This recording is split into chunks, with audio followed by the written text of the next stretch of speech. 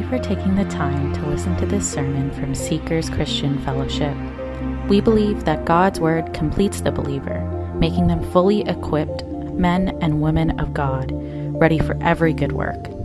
It is our prayer that through this message, you're challenged by the Word of God, built up in love for God and one another, conforming to the image of Jesus Christ.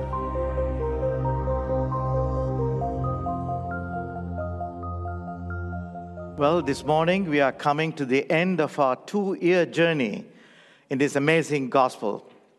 I'm sad to see our tour reaching its final, ultimate destination today. This is our 86th and the last message on this book that so glorifies our Lord and Savior Jesus Christ. As I was preparing this final message, I could not help but to go back to the first introductory message that I preached on Sunday, the 9th of January 2022.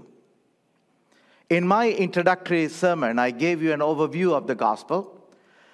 The Gospel of John is a selective, symbolic eyewitness, that's the key word, of the person and the ministry of the Lord Jesus Christ. It is actually written so that you may believe in him as the Christ, the Son of God, and have eternal life. I also quoted from one theologian where he says the Gospel of John is like a pool in which a child can wade and an elephant can swim. It is both simple and profound. I do hope you experienced that as we sailed through this book over the past 2 years. On one level, a child can understand and respond to John 3:16. For God so loved the world. I know that we all memorized it when we were in the Sunday school. But on another level, scholars have written articles and even books that wrestle with some of the issues in the Gospel of John. So wherever you are spiritually, there is something for you in this book. If you have never investigated who Jesus is or put your trust in him, this gospel is written for you so that you will believe and have eternal life. If you are a new Christian, there is so much in this gospel to strengthen your faith. If you have been a Christian for many years, there are deep pools for you to dive into. So, church, this morning as I deliver the final message, I sincerely believe that each one of you can look back and say, yes, it is for me. And that you have genuinely benefited from this series at a very personal level. If ever you want to listen to the sermon on any of the text, I would strongly encourage you to do so. So please visit our website, is scfellowship.org. You can listen to just the audio sermon on podcast or Spotify, download and listen while you are driving, or you can watch the complete video recording of the service. If you need help, please ask our tech support and they'll gladly help you. You can use it to share this good news with others by listening together with them. Last week we spoke about serving God, and here's a vital tool to use to minister to others and point people to Christ. Today we are on the very last chapter of this amazing Gospel of John, and as John wraps this great book, he is once again pointing the readers to the purpose for which it was written. Church, the purpose for the Gospel of John we looked at a few weeks ago in John chapter 20. It says, but these are written that you may believe that Jesus is the Christ, the Son of God, and that believing you may have life in his name. So John is summing up by drawing our attention to God's sovereignty, calling us to believe in it. And that's the title I've given for today's message. So turn with me in your Bibles to John chapter 21, and we'll be picking from where we left last Sunday. We are looking at the last 8 verses from verses 18 to 25, which was read to you just a short while ago. So let me give you the context here. Jesus has restored Peter publicly and called him to remain on mission. And what was the mission? Feed my sheep. Feed my sheep. Peter is grieved when the Lord repeatedly asked him, do you love me more than this? So Peter confessed that the Lord knows him and knows his heart and knows that he loves him. But as we unpack this closing portion of the text, I really had difficulty putting a message together. Because you'll notice that John mentions several things which seem thematically unconnected. Let me bring it to you a summary of what we heard. In verses 18 and 19, Jesus predicts Peter's future, including how he will die. Then in verses 20 to 22, Peter asks Jesus about John's future and receives a very polite, "It's none of your business" reply from the Lord. And in verse 23, what we see is that John corrects a misunderstanding that was circulating regarding Jesus' return and his death.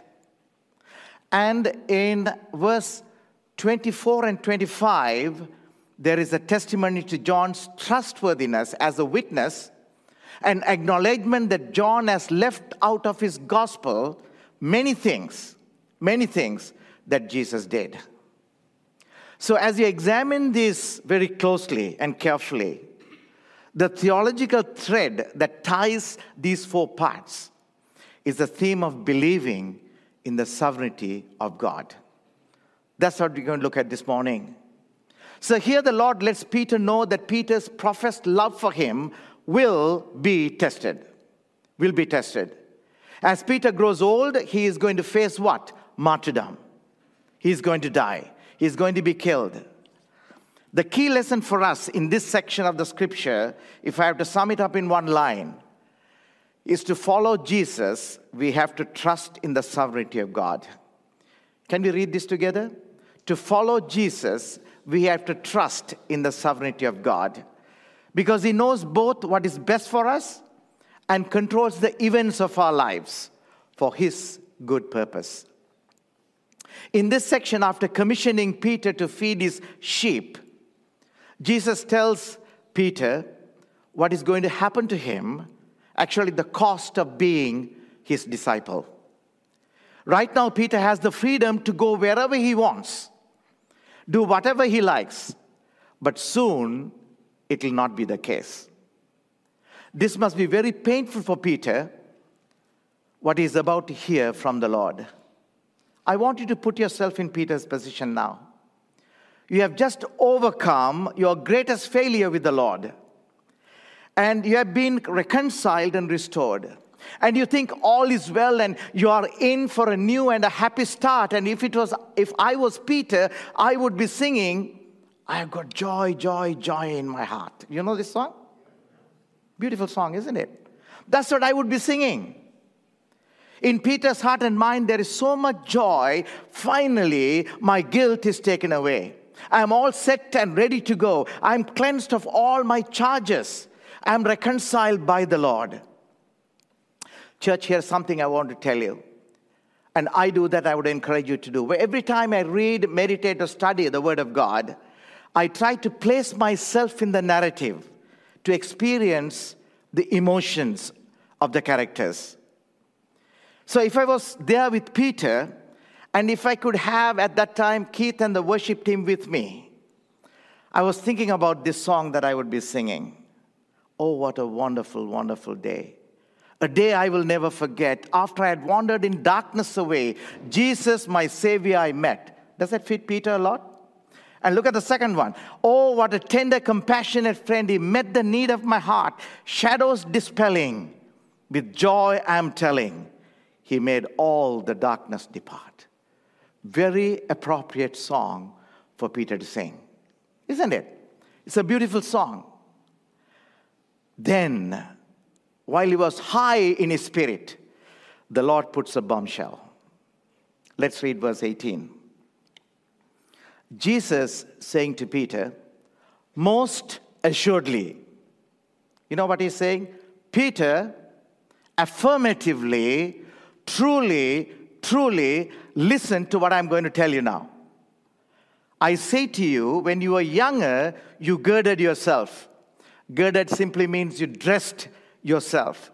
And you walked where you wished. Yes, you could gallivant wherever you wanted to go, Peter, when you were young. But when you are old, Jesus is saying, yes, Peter, this is what you are going to face. What is it? You will stretch out your hands, another will gird you and carry you where you do not wish to go. So what is Jesus saying here? Peter, when you get old, someone is going to exert power over you that will bring about your death. That's what Jesus is saying, telling to Peter. Peter, stretch out your hands. The phrase that we are looking at here, stretch out your hands in this passage of Scripture, was an idiom in the Roman Empire meaning for crucifixion. The phrase, another will gird you and carry you where you do not wish, is an idiom for being led to his execution. So Jesus is describing the outcome or the cost to Peter for following Jesus, and Peter got it right now. Imagine how fretful Peter would have been. If it was you, how would you feel? It's like the doctor giving you the worst news and where this would lead, your current sickness. A death sentence is passed, and now you await the day for it to be carried out. So naturally you are terrified, you are anxious, you are shocked, you are lost, and you are helpless. Church, with such doom looming in the air, the only way one can live calmly in such an anxiety-producing world is to trust in the sovereignty of God. Is to trust in the sovereignty of God. Meaning that He is the Lord over creation. God has control over everything. This anxiety. So Peter is summoned to say, I do not know what the future holds, but I know who holds my future. Listen to what more Jesus is saying to Peter. Verse number 19. Then he spoke, signifying by what death he would glorify God. I'll come back to this in a minute. And when he had spoken this, he said to him, read with me, follow me, follow me. Yes, Peter, you will surely be crucified for your faith if you follow me, yet follow me. That's what Jesus is telling Peter. You will be crucified if you do that, but yet me. How do you do that? Yet the history tells us, church, that Peter did follow Christ to the end. Not only Peter embraced this challenge from the Lord, he also encouraged other believers also. How can I say this? We are not going to go to the passage, but if you look at Peter's first epistle, now this is how he encouraged the elect exiles of the dispersion of Asia Minor. After telling them who they are in Christ, then he reminds them of the reward at the end of their journey. Look at this passage. 1 Peter 1:5, who are kept by the power of God. What does that mean? The sovereignty of God. Through faith for salvation, ready to be revealed when? In the last time. In the last time, in essence, Peter is telling to the dispersed elect exiles, you know what that means? Who are these people? They are the persecuted believers for following Christ who were scattered around Asia Minor. They were following Christ. Because of that, they were persecuted. They were scattered. They are exiled. They are refugees.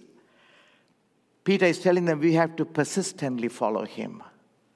Peter is telling, by believing in the sovereignty of God, who has reserved a reward for us. And what is the reward? Glorification. Glorification. So keep on keeping on. That's what Peter is saying. So what is the life application we take from this, church? The following Jesus does not guarantee an easy life. And it does not guarantee a peaceful death. The Bible has many examples of faithful servants or saints who suffered terrible persecution and painful deaths. Hebrews chapter 11 talks about the cost of following Christ to some strong believers. Now, listen to this, please. The writer of Hebrews, he says this, till others at trial of mocking and scourging, yes, of chains and imprisonment. It's going to get from bad to worse. Come with me. They were stoned. These are believers. They were sawn in two. These are believers. Were tempted, were slain with the sword. They wandered about in sheepskins and goatskins, being destitute, afflicted, and tormented. Church, this is persecution. Not when you can't go to the downtown Toronto and speak of the word of God, somebody is scolding at you. That's not persecution. This is persecution. These are some of our forefathers of the faith. Church, we have the scriptures in our hands because they followed Christ to the end. The cost of following Christ is real and painful. But they receive the eternal reward in heaven. Well, the Lord tells you up front to count the cost of following Him. Another observation that we see in this verse 19, I said I'll get back to this. Look at this now. This He spoke, signifying what? By what death, what? By what death He would glorify God. Church, all of us are going to die one day. All of us.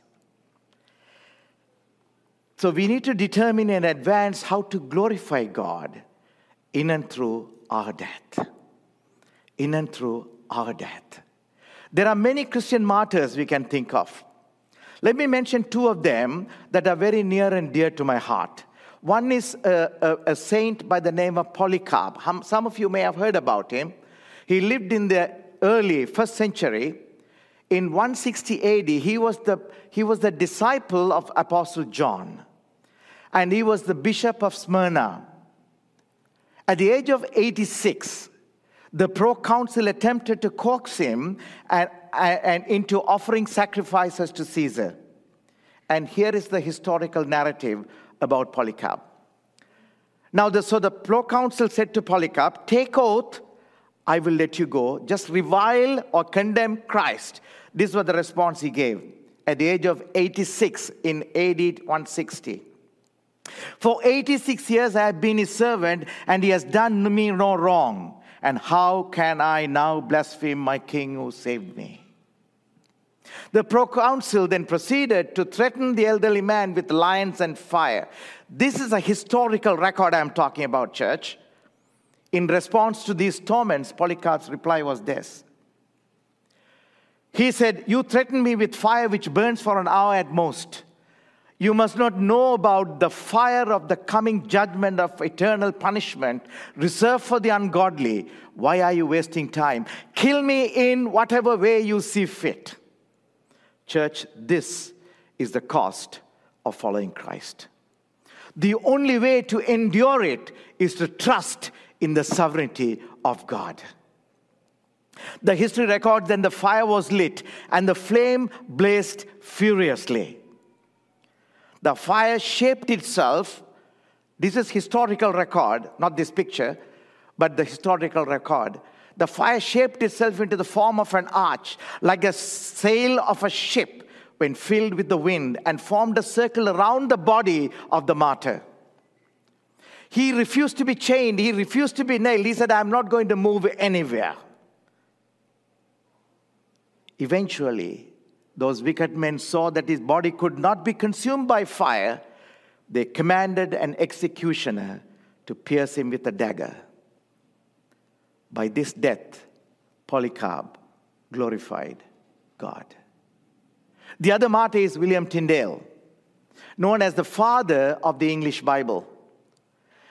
Tyndale became convicted that the Bible alone should determine the practices and doctrines of the church, that all believers should be able to read the Bible in their own language. Tyndale began working on New Testament directly from Greek in 1523. But he was prevented by the Church of England and the authorities in the UK. So Tyndale fled England to translate the Bible in the continent. In 1534, Tyndale was betrayed by a false friend near Brussels. arrested by imperial forces and thrown into prison. After a year and a half in prison, he was brought to trial for heresy. He was accused of maintaining that faith alone justifies.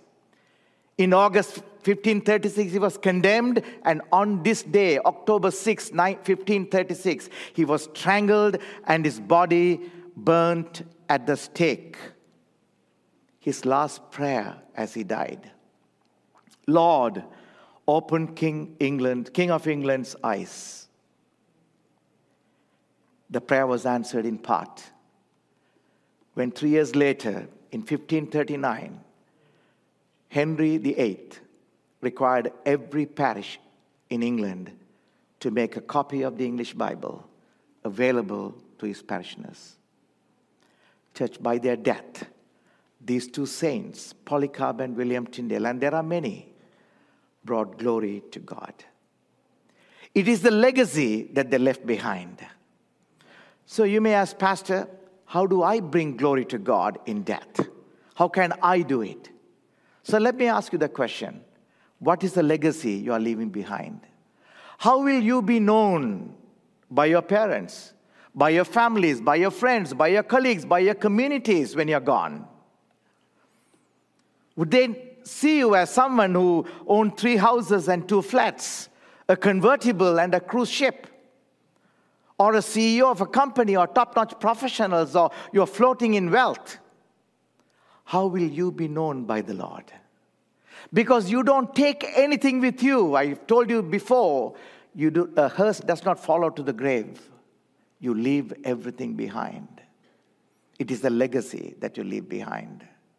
What is the legacy that you leave behind? Will you be known as someone who followed Jesus diligently to the end? Church, the way to glorify God in death is to follow him diligently while we live. It means bowing before him as the rightful Lord of all. It means seeking his will for the direction of our lives. It means that submitting to that will even before you know what it will be. It means prompt obedience to his commands. Then our eyes are on Christ. Our focus is on following Christ. Then you will not be looking for accolades and accomplishments and admirers in your ministry. You will be like the saints of the old, embracing the promises of God. You live like strangers and pilgrims on the earth. See how the Hebrew writer describes these saints. Look at Hebrew 11, verse 13. These, referring to who? The men of faith, all died in faith, not having received the promises. They have not tasted the promises on this side, on this earth. But having seen them afar off, were assured of them, embraced them, and confessed that they were strangers and pilgrims on the earth. Their trust was in the sovereignty of God. The death of the saints brought glory to God. For their eyes were focused on God. They followed him diligently to the end without expecting any rewards on earth. For they are kept in heaven for them.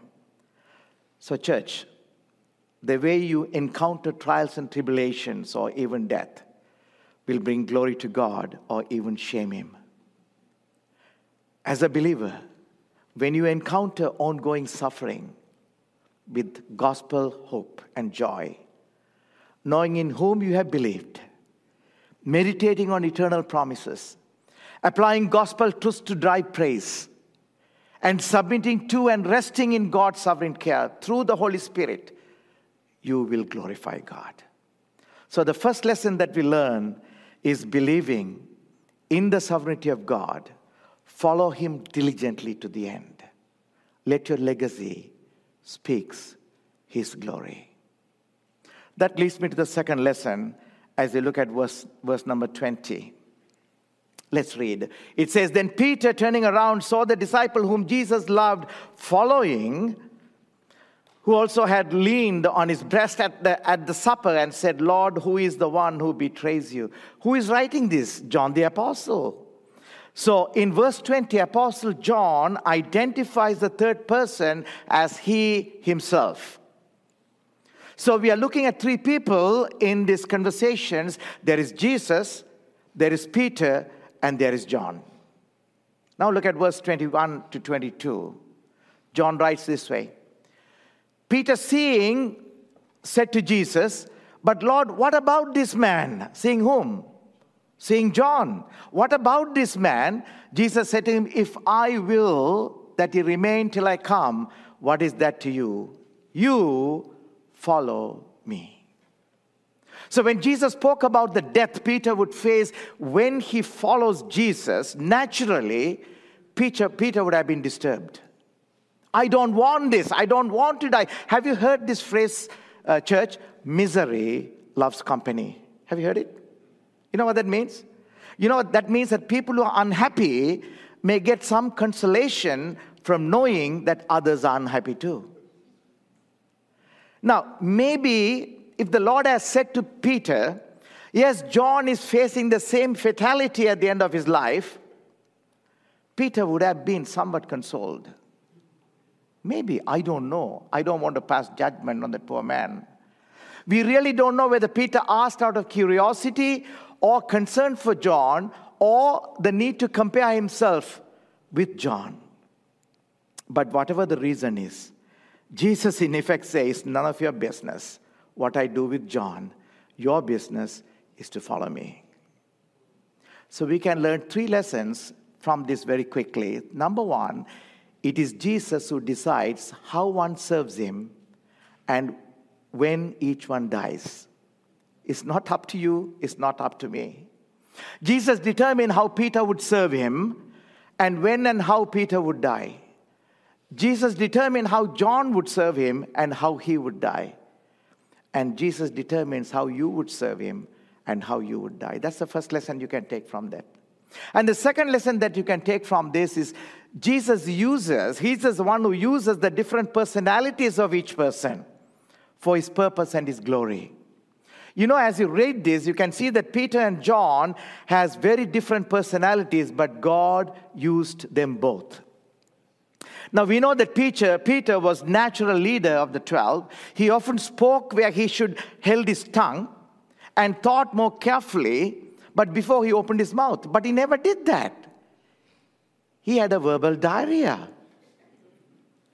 But when Jesus walked the disciples' feet, Peter was the one to protest. Don't wash my legs and my hands.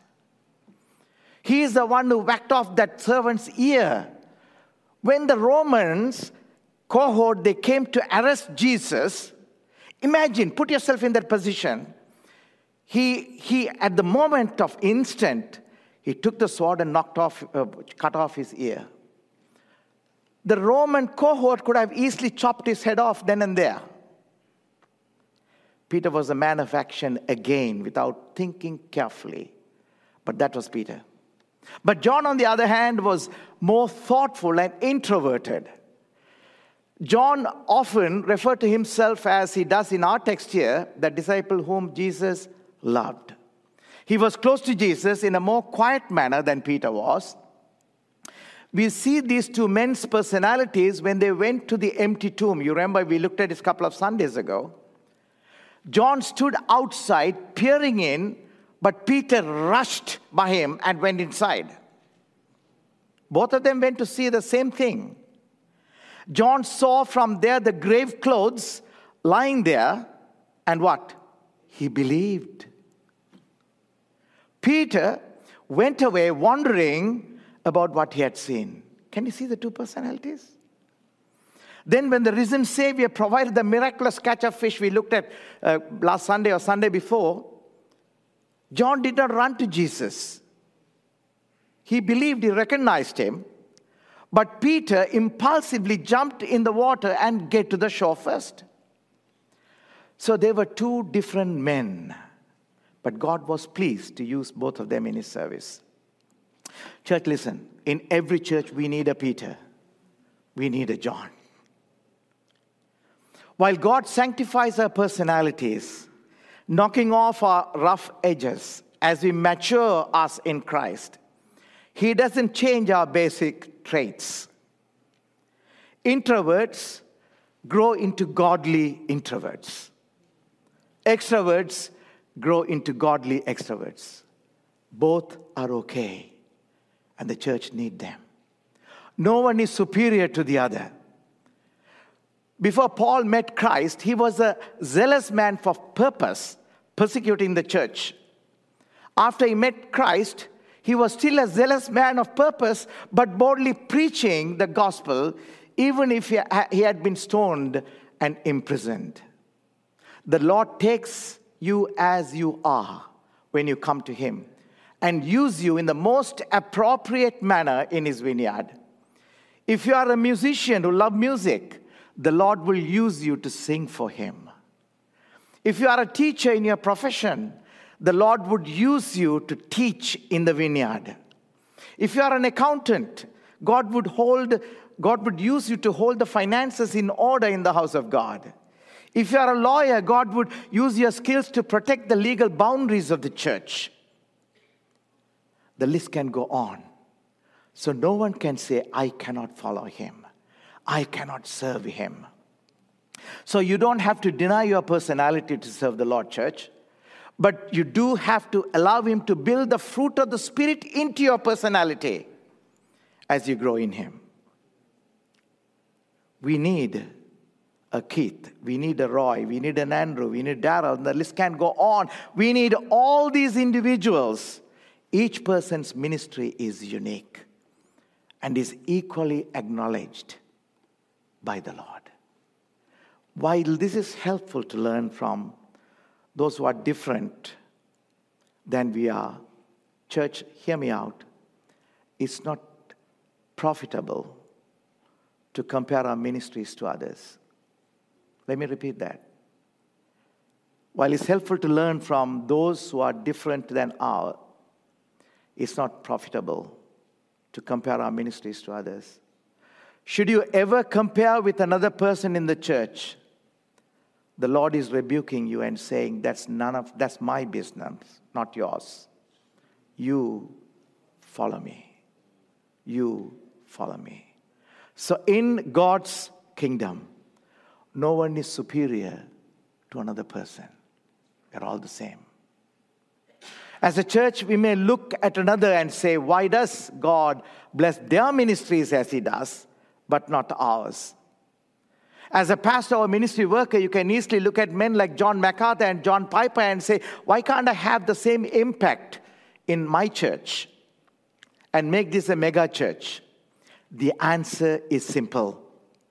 The Lord is telling us, what is that for you? You follow me. You follow me. While I truly rejoice how God has used these men, my prayer is and should be, Lord, you are sovereign over whom you use and how you use them, but help me to be faithful in following you. To be faithful in following you.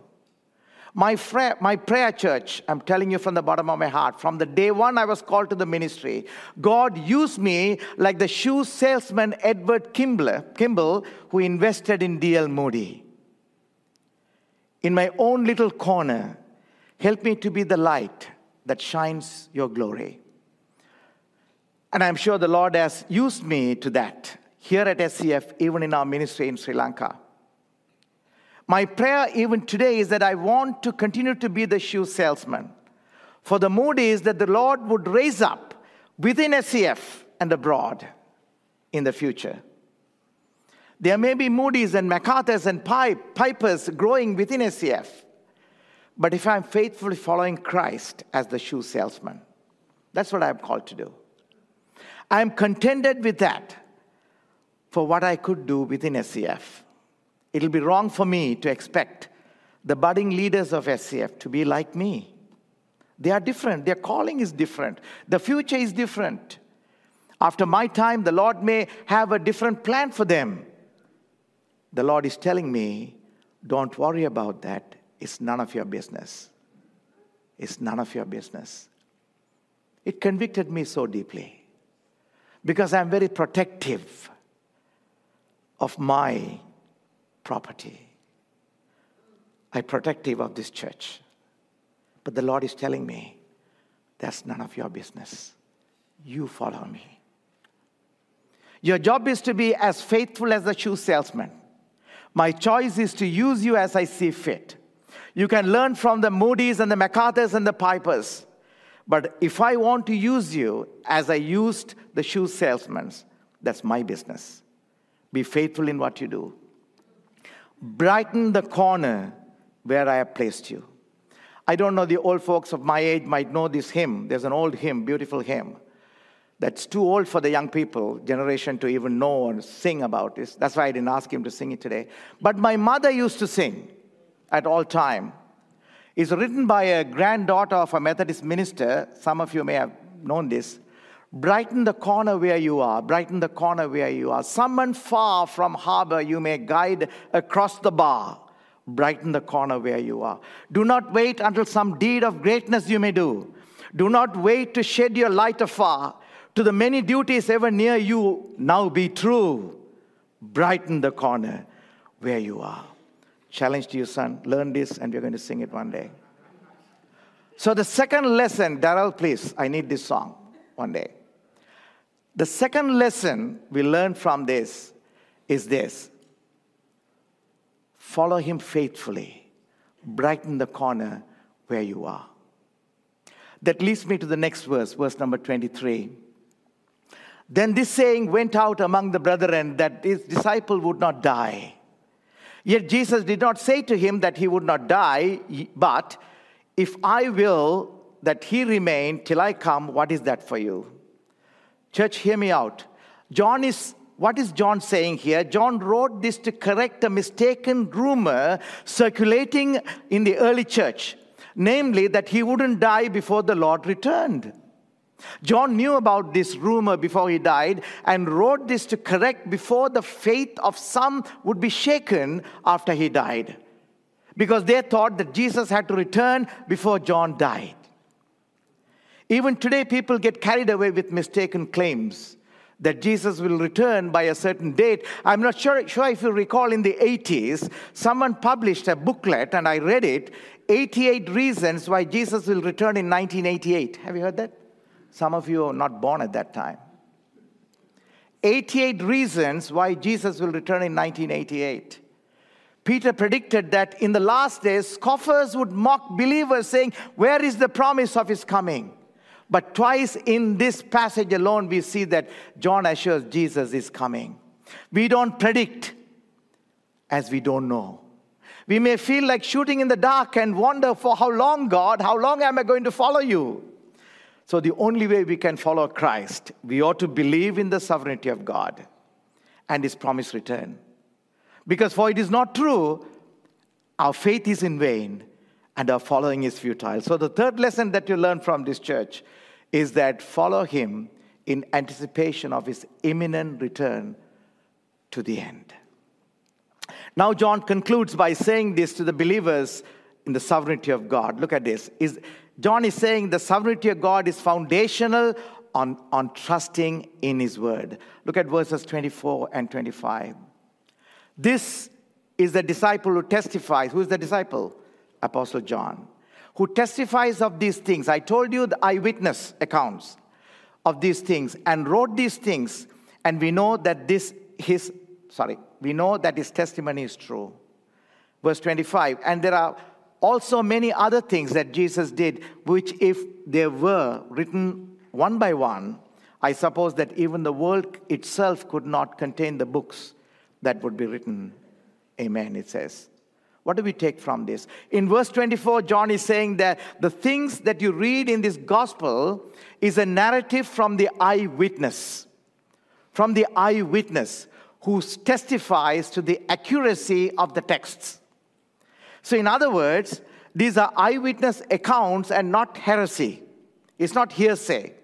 So John is speaking to the inerrancy and infallibility of the scriptures. Wow, what a blessing it is, church. Further, in verse 25, John concludes that Jesus did so many more things that were not recorded in this gospel or any other gospel accounts. It speaks of the sovereignty of God. essentially means that he has the power, wisdom, and authority to do anything he chooses within his creation. John echoes what Paul wrote in Romans chapter 11. What you see in the scripture is a glimpse into the vastness, Paul writes this, and mystery of God the Father. His knowledge and plan surpasses all of our understanding and capacity. But John says these things are all that we need for our faith. What you see in the scripture is enough for us, for our faith, for our living, for us to follow him. It is with this faith that will drive you to follow Jesus to the end. So the exhortation is to follow Jesus all the way to death. It is this faith is all you need to do that. That's the last lesson that we learned from this church. Follow him by faith to the end, trusting in the inerrant and infallible word of God. Church, as I conclude this, let me leave this challenge with you. It is your decision to follow him diligently to the end. By the legacy you leave behind, your life and death would bring glory to him. It is your decision to follow him faithfully to the end. By committing all you have and all you are to his vineyard, without comparing with others, brighten the corner where you are. It's your decision to follow him in anticipation of his imminent return to the end, knowing that when he comes, he will reward you for your faithfulness. It's your decision to follow him by faith to the end, by trusting in the inerrant and infallible word of God, knowing that your labor in the Lord is not in vain. Church, believing in the sovereignty of God, and you follow him diligently, faithfully, in anticipation of his imminent return by faith. Even if you do not see the rewards here on earth, you can be like the saints of the old, singing, while we all get to heaven. What a day of rejoicing that will be. When we all see Jesus, we'll sing and shout the victory. Worship team, would you come, please? Isn't that a beautiful song to sing? When we all get to heaven. While we walk the pilgrim pathway, clouds will overspread the sky. But when we are traveling, days are over. Not a shadow, not a sigh. When we all get to heaven, what a day of rejoicing that will be.